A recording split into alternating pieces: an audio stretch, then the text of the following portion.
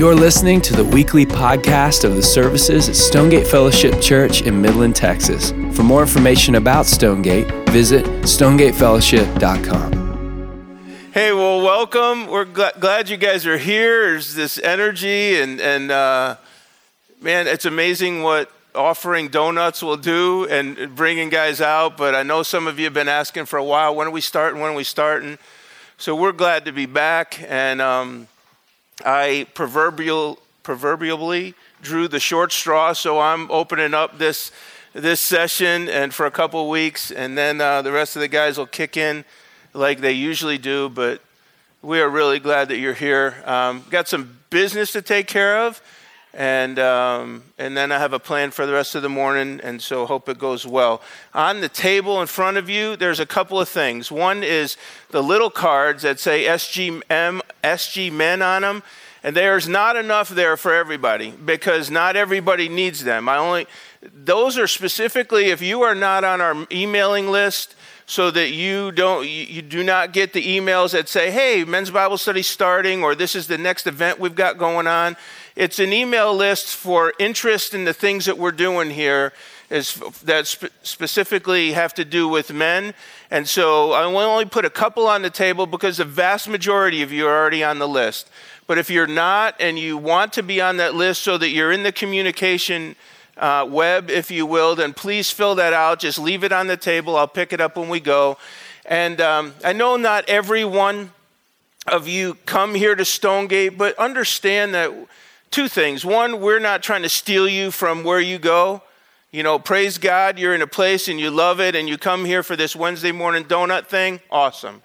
But if you would like to be involved in some of the things that we do, you're more than welcome also. You do not have to be a member here or anything like that to participate in some of the events that we do. And so we're just letting you know that they're there. And again, there's no pressure. You do not have to fill that card out. But if you want to know what's happening, please do.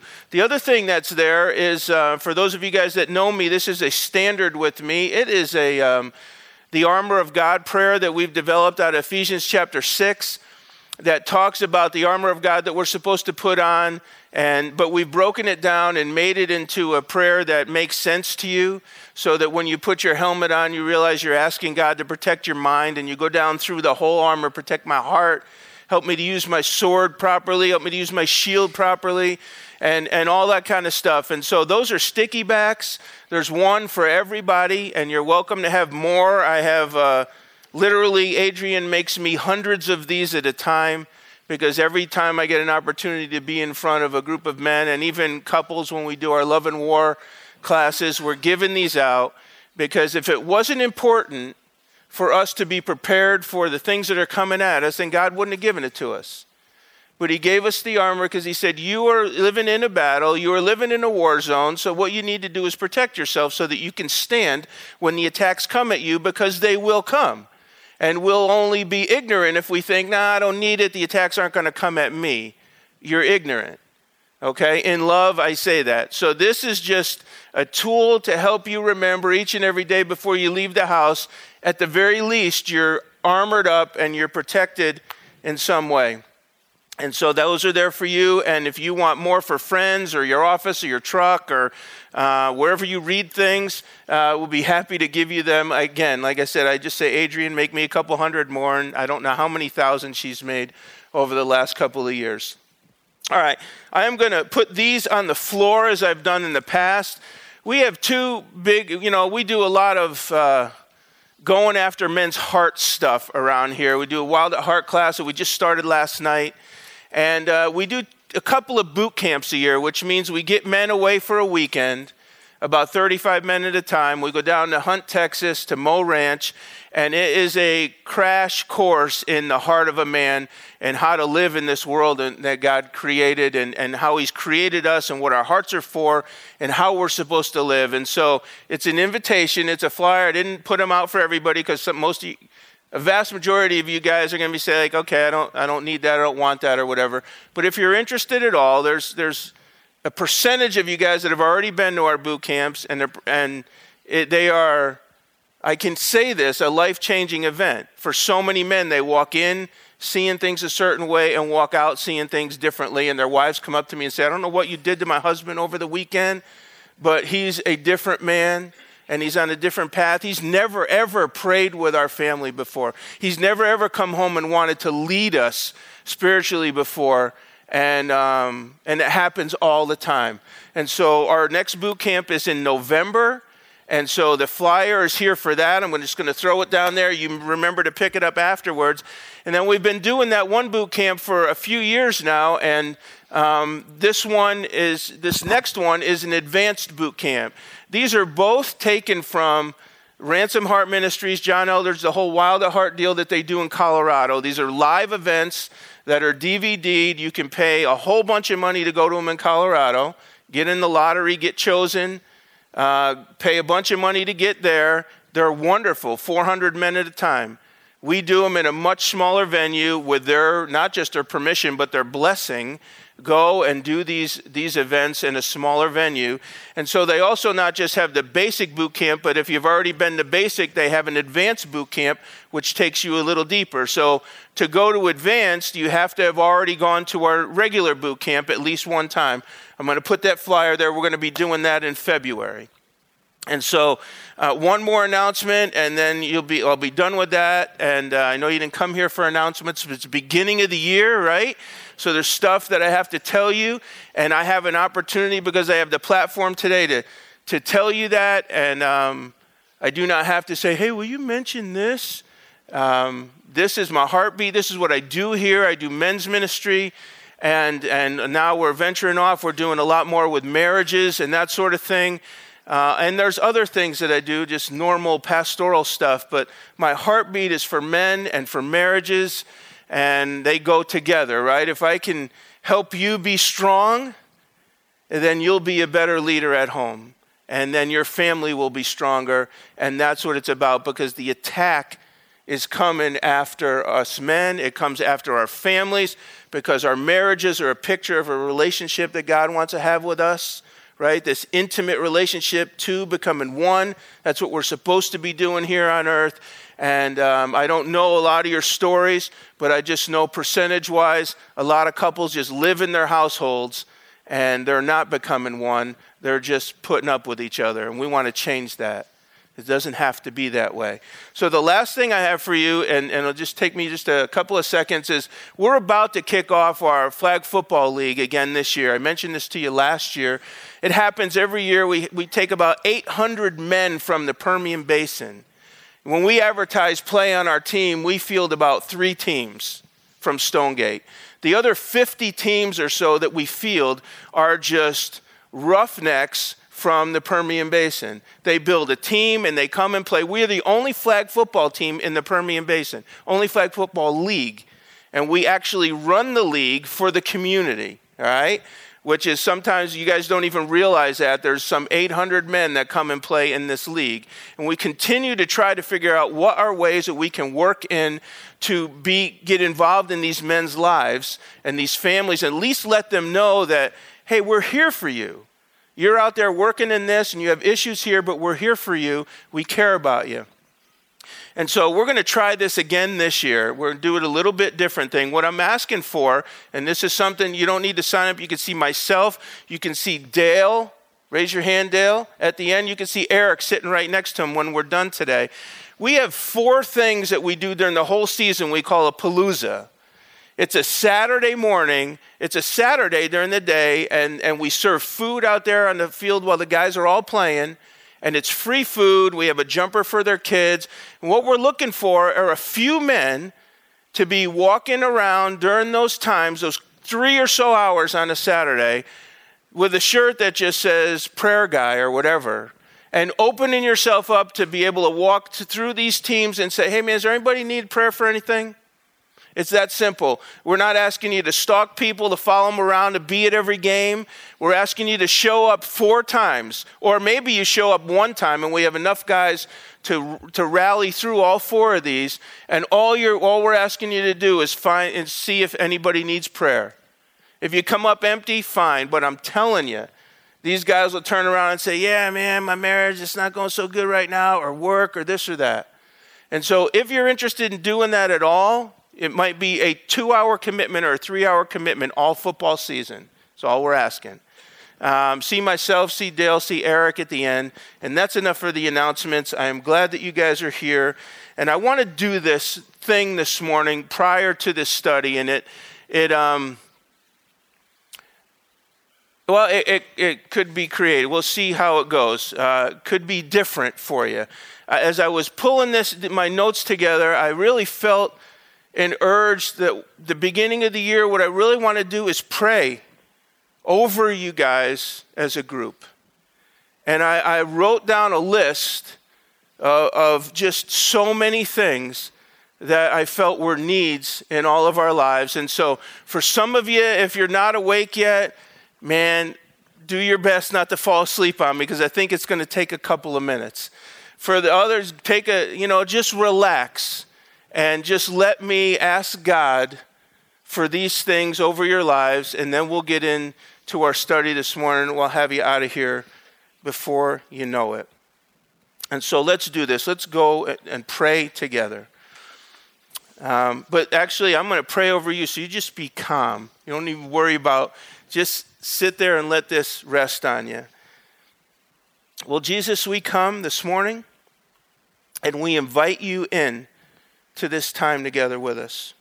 We invite you, we ask you to meet with us in a special way. And Lord, I pray for each man that's here today in the roles that they live. They are single men, they are husbands, they are fathers, they are stepfathers, they are grandfathers. They are friends to people, and they hold job titles all over the place, from CEO to doctor to laborer. And we want to ask for you to invade their lives. We want to ask for you to give them strength. I want you to give them strength of mind. I'm asking that you give them strength of mind, and that covers their thoughts and their ideas as they walk forward, that you give them strength of heart as they deal with desires and emotions that are in their lives or that will come in their lives. I want to ask for you to give them strength of spirit in their intimacy with you, that they would push into their relationship with you, and that you would make yourself known in such a personal way to them. I want to ask for you to give them strength of body, give them endurance, give them healing, give them health as they walk forward, that they might be an example to others of in that way of how we're supposed to live. I also pray for wisdom for them, for the decisions that they need to make each day, as far as their work goes, as far as their home and their finances and their relationships, and literally 1,000 daily choices that we make, that they would choose wisely these decisions. I ask for you to give them courage today, not just today, but as they go forward, to do right in a world that's gone wrong in so many ways, to stand even if they have to stand alone, to be willing to fight when it's needed to fight, to listen when they need to listen, and to change when they need to change, to ask for help when help is needed, and then not be too proud to do so. For their work, I pray, Lord, that it would be profitable for them. I pray that it might just be also just a piece of the bigger picture and not all consuming, that there'd be balance there in their work, that they would find purpose in what they do and not just be doing it for a paycheck. And may they do it for you. Whatever it is that they do, may they find purpose. May they realize you have put them in this place on purpose. It's not a mistake. And you have a plan, and may they begin to ask questions about, why am I here and what am I supposed to be doing aside from making money? If they lead people, may they do it with care and compassion. And in their homes, Father, we ask that may they be men of love and strength that are present in their homes. And may their wives and their children feel loved and cared for and protected. And may they truly lead by example and not just words, not just do as I say, but watch me. May there be forgiveness and healing when it's needed. May the words, I love you, I'm sorry, I forgive you, flow from their mouths easily. May you bring encouragement and new beginning where those things are needed. And may you go before them all and continue to teach them how to love like you do, that unconditional love that is so far generally from the way that we love. And then in their relationship with you, may they truly know who they are in you. A son, not just a servant, but a son. And may they not just understand that they are a son, but that they are a beloved son, that they are the apple of your eye. You care so deeply about them as men and as your children. May they feel your pleasure with them. And may they be confident in you, knowing you are for them, that you are there for them. May they know that they can trust you with everything, absolutely everything, including their very lives. And therefore they do not have to fear the future, because they are not alone, regardless of what anyone says.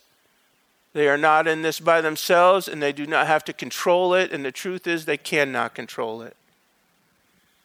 May they understand and then begin to break all agreements with Satan and the lies that he's thrown at them. Lies about their hearts and who they are, who they believe they are. Lies about their abilities and their value in this world. Lies about their future and every other lie that they might believe right now and be living out of. May they repent wherever it is needed. Just turn around and head the other way. And may they live free in you, in the power of the Holy Spirit who lives in them. May you shine through them and use them for your purpose so that they make a difference. And then may they know that they are valuable to you in your kingdom. And so, Father, lastly, you are wonderful. Thank you. Help us all to remember that this is your story. And you have invited us to play a part in your story. It is not about us. But at the same time, we are crucial to your story. You have made us important. You've given us roles to play that mean something. But it is not about us. Forgive us all for the areas where we have failed, and renew our hearts fresh and new, and encourage us to press on. May this morning be a fresh start, a line in the sand, a new beginning for us all. We love you. We need you. We ask for your protection as we walk forward with you. May we daily suit up with your armor. And we ask all this in the all-powerful name of our Lord and Savior and brother, Jesus Christ. Amen? Amen. All right. Philippians chapter 2, we're not going to be there. We're actually going to be in 1 Samuel chapter 13.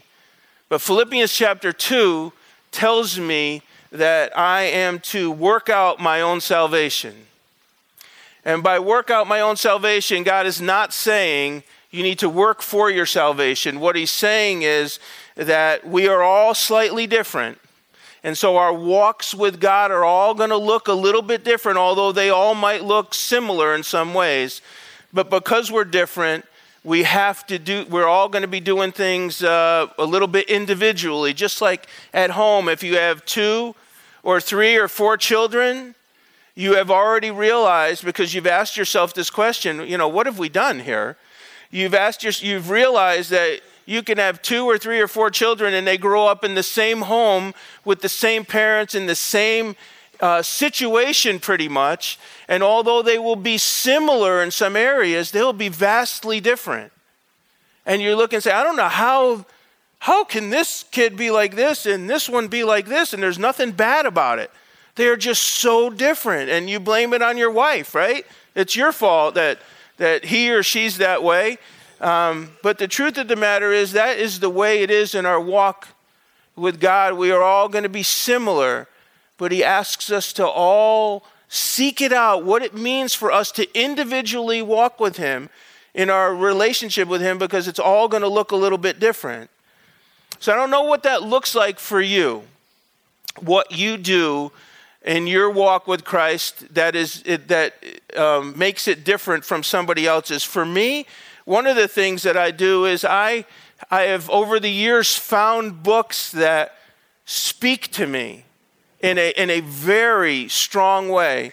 And I read them and I reread them on a regular basis. I go back through them. I have almost a rotation. It's not super organized. It is just I read this, I finish it, I grab the next one. Because aside from the scriptures and aside from meeting with my friends and doing classes and this and that, there's still a hole inside of me that I need to fill, that I need to be reminded of. Oh yeah, that's true. Yes, that's a good thing. That fills me. And so it's going to be different for each and every one of us, but we need to be finding things that fill us, okay? And I'm telling you all that to just say, just a couple weeks ago, I started rereading a book that I read years ago. It was called Seizing Your Divine Moment. It's by Erwin McManus. He's a pastor in LA. He's the guy that wrote Barbarian Way. If you've read that or not read that. And this is not a commercial for him, but right now the book, they changed the name as they often do. It's called Chasing Daylight. And as I began to read that, again, it's one of those books where I take a deep breath and I'm like, oh yes, it reminds me to push forward. What are the good things? What are the things that are solid? What are the things that are worth fighting for? And then giving me courage to press forward, because I don't know about you, but a lot of days I just kind of get like, man, much longer I can do this? You know, it all kind of piles on. And then I begin to read and I'm like, oh yes, I'm reminded that there is a God who loves me and there's power and there's strength. And so as I was reading this last couple of weeks, it's an older book, as most of mine are, from 2002. I think we sell it in the bookstore if you're interested at all or whatever, but it's just something that speaks to me. And so I've learned over the years that I personally must do that. Seek out those things to strengthen myself in the Lord.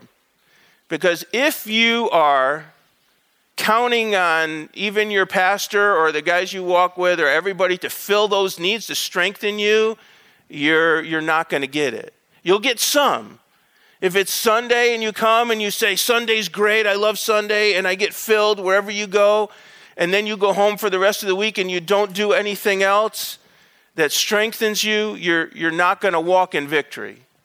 And so anyway, I tell you all that to just say I'm reading this book, and he references a story out of the scripture in 1 Samuel 13 that we're going to walk through today in the next 20 or 25 minutes. And because there was a verse in there that just, ding, ding, the lights went off. And I'm like, yes, that's the guy I want to be. And it's a reminder of how God works. And so I'll bring you up to speed. 1 Samuel 13, you can turn there. The setting is Israel and the Philistines are at war. Saul is king at this time. Saul's the first king that Israel had, and God reluctantly made him king because they whined all the time. And that's how they got a lot of stuff. They were, I don't want to pick on them too much because I could probably be thrown into their group, but a bunch of whiners, right? That's how they, God, we want a king. God's like, no, I'm your king. I'm your king. No, we want a king like everybody else. And God's like, oh man, not the best decision, people, but okay. I mean, he does that to us, right? Well, God, I want this. Nah, you really don't want that. But as we press in, he's like, okay. Go for it. I'm here for you when you realize that was a bad choice. But anyway, so Saul is the king, and he ruled for 40 some years. But we're going to pick up but like I said, it's a time when Israel and the Philistines are at war. And we're going to pick up in 13. And really what I'm going to do is going to read quite a few of these verses as we look at this story together. I hope the story comes together, and then we'll pick up the key verses, but I hope hopefully I can make it so that you can see what all is happening here. And so it says, starting in verse 1, it says, Saul was 30 years old when he began to reign. He reigned for 42 years over Israel. Now Saul chose for himself 3,000 men of Israel, of which 2,000 were with Saul in Michmash, in the hill country of Bethel, while 1,000 were with Jonathan, that's his son, at Gibeah of Benjamin. But he sent away the rest of the people. So Jonathan smote the garrison of the Philistines that was in Gibeah, and the Philistines heard of it, and Saul blew the trumpet throughout the land, saying, "Yay, let the Hebrews hear." And all Israel heard the news that Saul had smitten the garrison. I'm thinking, well, that Saul got the credit, even though Jonathan did the job. That happens all the time, doesn't it? And also Israel had become odious to the Philistines. The people were summoned to Saul at Gilgal. So Jonathan steps out, wins a battle. Israel's on a roll in a sense. But now the Philistines, in verse 5, they begin to, say, whoa, this is serious. They assembled to fight with Israel 30,000 chariots and 6,000 horsemen, and people like the sand which is on the seashore in abundance. And they came up and they camped at Michmash east of Bethaven. And when the men of Israel saw that they were in a strait, now they had just won this small victory through Jonathan, but when the men of Israel saw what was going on, the people were hard pressed. Then the people of Israel hid themselves in caves and thickets and cliffs and cellars and in pits. And some of the Hebrews crossed the Jordan, heading in the other direction, away from this actually, into the land of Gad and Gilead. But as for Saul, he was in Gilgal, and all the people followed him trembling. So they are looking at what Philistines are doing, and they're beginning to get afraid because they're severely outnumbered. Now Saul, waited 7 days according to the appointed time set by Samuel the prophet. Samuel said, hey, I'm going to come in a week, and I'm going to offer the sacrifice, and you'll be good. But Samuel did not come to Gilgal after the 7 days, and the people were scattering from him. So Saul's there beginning to be impatient and to begin to worry because Samuel didn't show up. So Saul says, bring me the burnt offering and the peace offering, and he offered the burnt offering, which was not his job.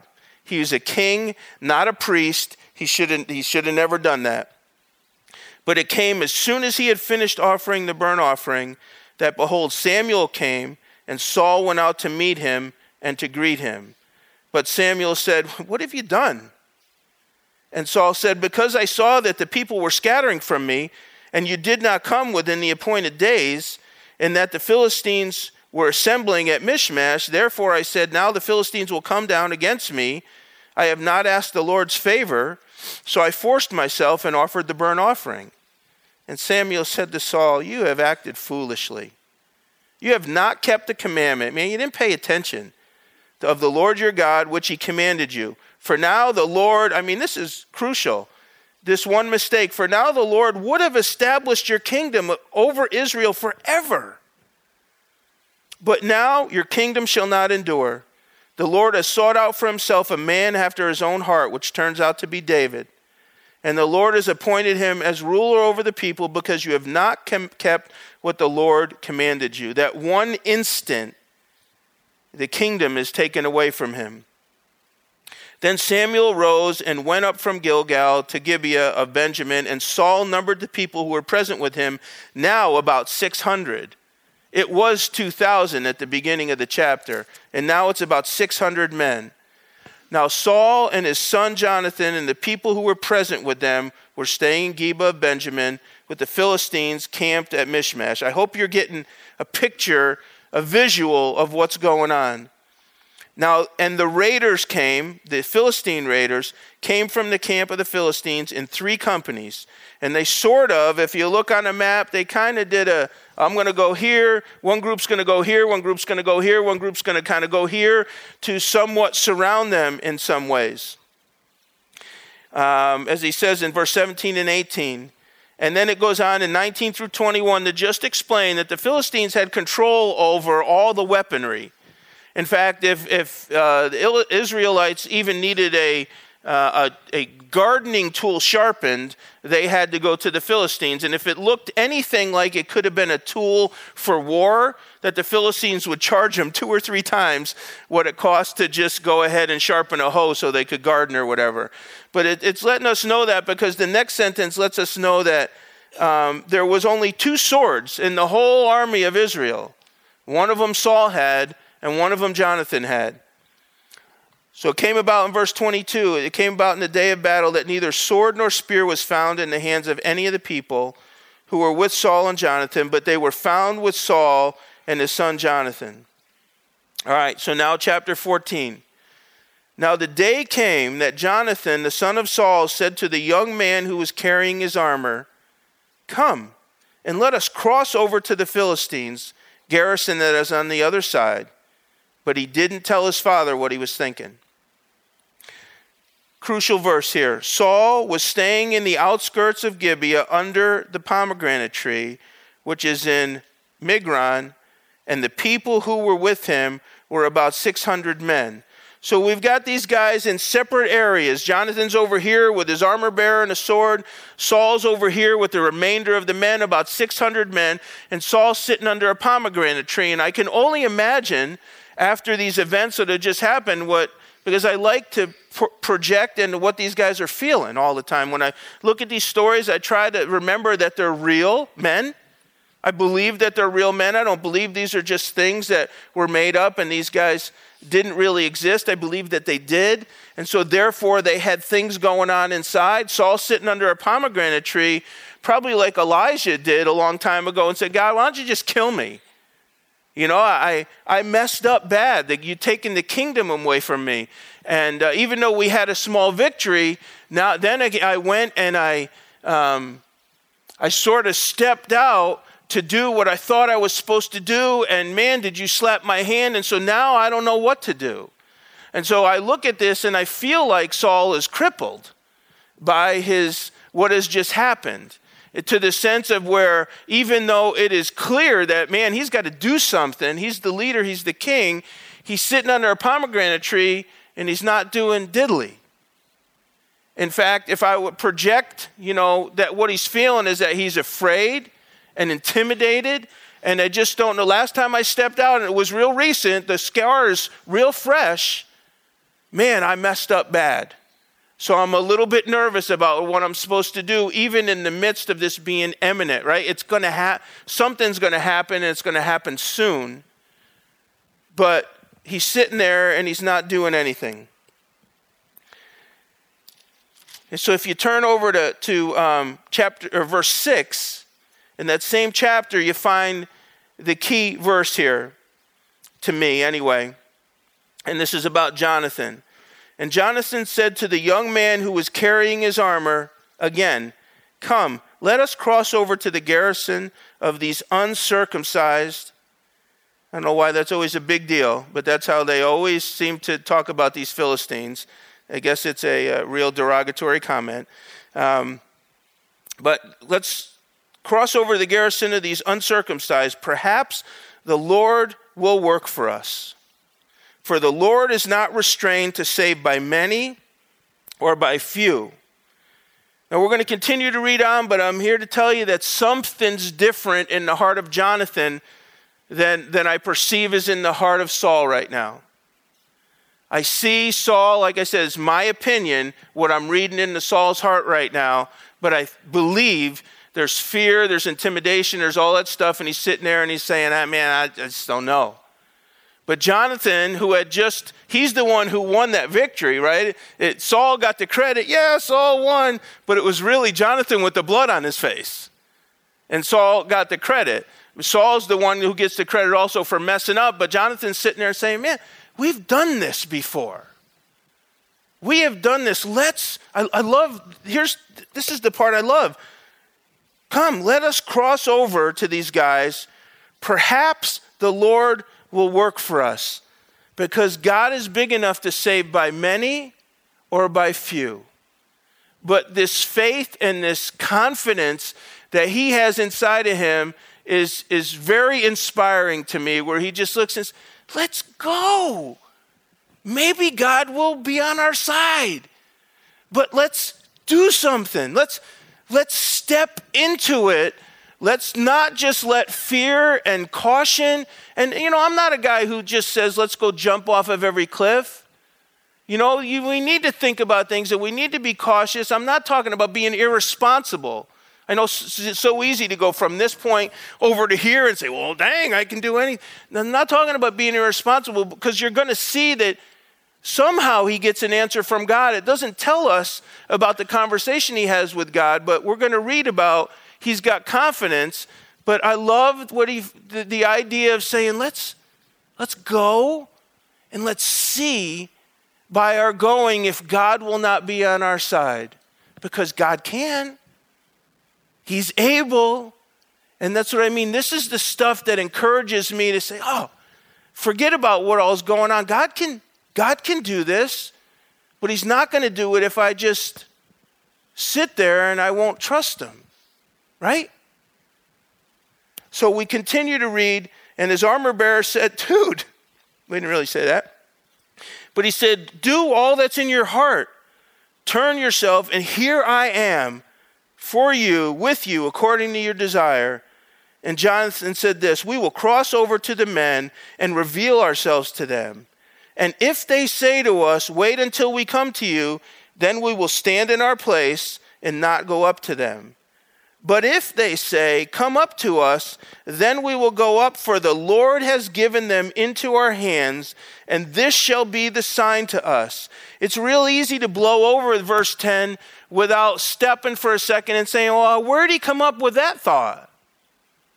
Somewhere in here, but he had been asking God, right? That's not too far of a stretch for him to be able to come out and say, wait a second, okay. You know, he doesn't say, this is what I heard from God, but he implies it very strongly that God said, hey, if they do this, you're up the creek without a paddle, okay? But if they do this, I'm giving them into your hands. Because this is the sign that God is going to do something for us. And so he steps out with the question, and the question is just, okay, well here, I'm taking that risk to ask the question and then to find out. And if they said, don't come up, then they probably would have stayed there for a while and then hightailed in the other direction out of wisdom. But no, the sign that God gave them was, no, if they say, come up to us, God's given us this sign, so let's do it. So both of them revealed themselves to the garrison of the Philistines. The Philistines said, behold, Hebrews are coming out of the holes where they have hidden themselves, because they watched them. They were afraid. So the men of the garrison hailed Jonathan and his armor bearers and said, come up to us and we will tell you something. I don't know what they really said, but the whole idea is, yeah, come up here. Come on, we got something for you. Let me show you what we got for you. And Jonathan said to his armor bearer, come up after me, for the Lord has given them into the hands of Israel. I love that. Then Jonathan climbed up on his hands and feet, because it says in another part of the scripture that there was it was in this mountainous area. And on both sides, he climbed up with his hands and feet and his armor bearer behind him. And they fell, talking about the Philistines, before Jonathan, and his armor bearer put some to death after him. The first slaughter which Jonathan and his armor bearer made after they climbed up to the top, right? So these guys are standing there waiting for him. They climb up. I don't know if you ever climbed much or walked upstairs, right? For some of you guys, you get up there and you're like, wait a second, let me catch my breath. But these guys not only climb up, but then they whip some tail while they're up there, okay? The slaughter which Jonathan, his armor bearer, made was 20 men in about a half a furrow in an acre of land. And now all of a sudden, there was this trembling in the camp, talking about the Philistines' camp, in the field and among all the people. Even the garrison and the raiders trembled, and the earth quaked, so that it became a great trembling. And down in verse 20 it says, then Saul and all the people who were with him rallied and came to the battle, and behold, every man's sword, crucial verse, talking about the Philistines. Saul walks in. Well, let me back up. Jonathan, they killed 20 guys, and all of a sudden, God sends an earthquake. And there's this trembling in the ground, in the land. There's also this trembling inside. These guys are saying, oh my, what has just happened? And you can tell that because in verse 20, all of a sudden Saul sees, oh, something good's happening. Let's jump in. It's safe now. But then we see that it says, again, another critical in verse 20, where it says, every man's sword was against his fellow, and there was very great confusion. in the army of the Philistines. Come up here, we got something for you. They come up and they whoop them, and the next thing you know, God intervenes. And the next thing you know, the Philistines are so confused that they're fighting each other.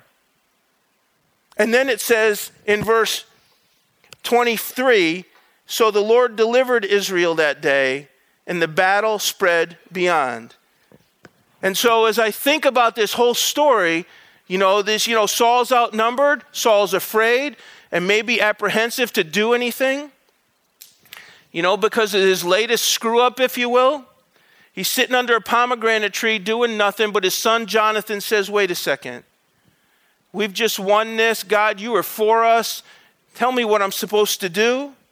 And because of his courage and his faith in the Lord and this relationship that he has, he comes up with this thing. Come, let's go and let's see if the Lord will work for us. And you know what? The Lord does work for them. The Lord does, and God shows up, and there's this earthquake, and the Philistines don't know what's happening, and they turn on each other. You couldn't script that better. And so I'm saying all that to ask this question. There's in this great confusion, but the question is probably obvious. What would have happened if Jonathan didn't do anything either? If he just looked and said, well, we're not doing anything. The boss said, nah, we're not doing anything, because the boss has got issues right now.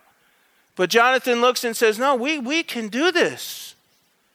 And he seeks God. But what if he didn't? What would have happened? And I have one word for what would have happened.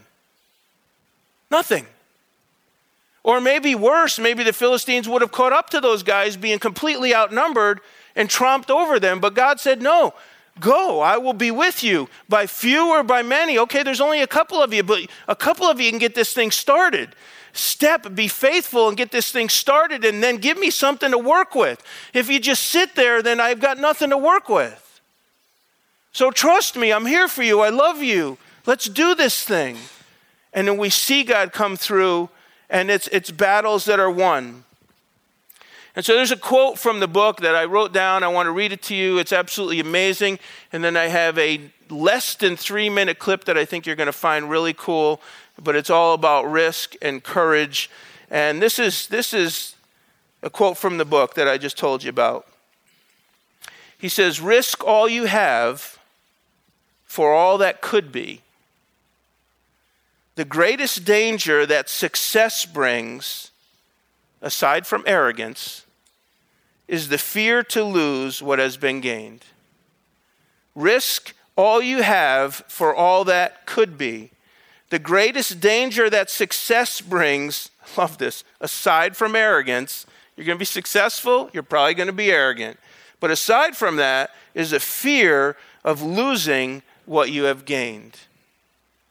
And man, how many of us does that fear stifle us from moving forward? God, we've watched God do awesome things in our lives, but now we're comfortable. I'm guilty. Not so sure I want to lose all this, right? There was a time maybe when it didn't matter, throwing us all under the bus, but maybe now it's a time where we're not so sure. But maybe we need to get back to saying, okay, Lord, maybe I'm going to step out. Maybe you'll be with me. He knew God was going to be with him because he had prayed and he had gone forward. So we're going to show you this clip. I think it's an amazing clip about how these guys get their lunch. I think you're going to say, wow.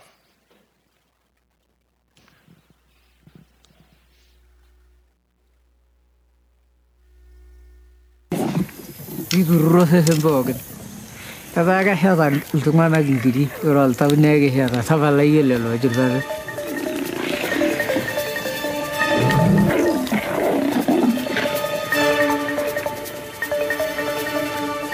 They're up against 15 hungry lions. But if they act as one, they might just intimidate the lions and push them off their kill.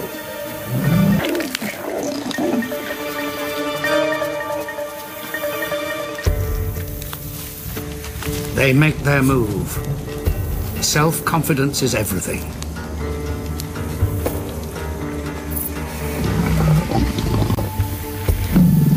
This is the ultimate face-off.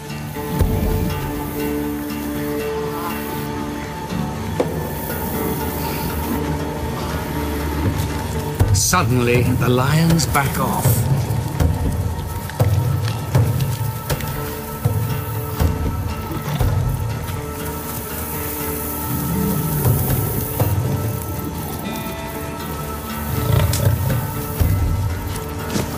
Rakita has just minutes before the lions realize it's a bluff.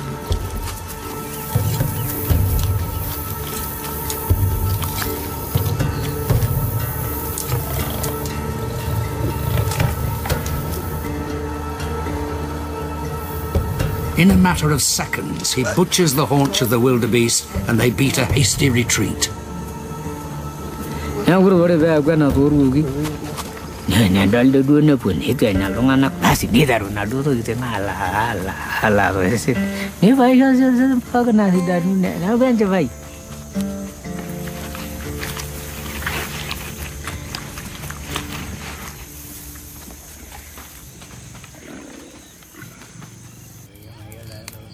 This is a scene which has played out throughout human existence. Hunters using brains, not brawn, to outwit their mighty competitors.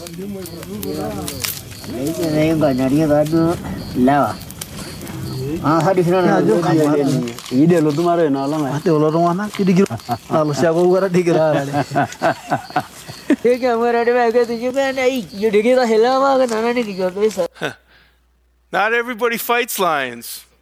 Some people are cowards. It's an amazing clip.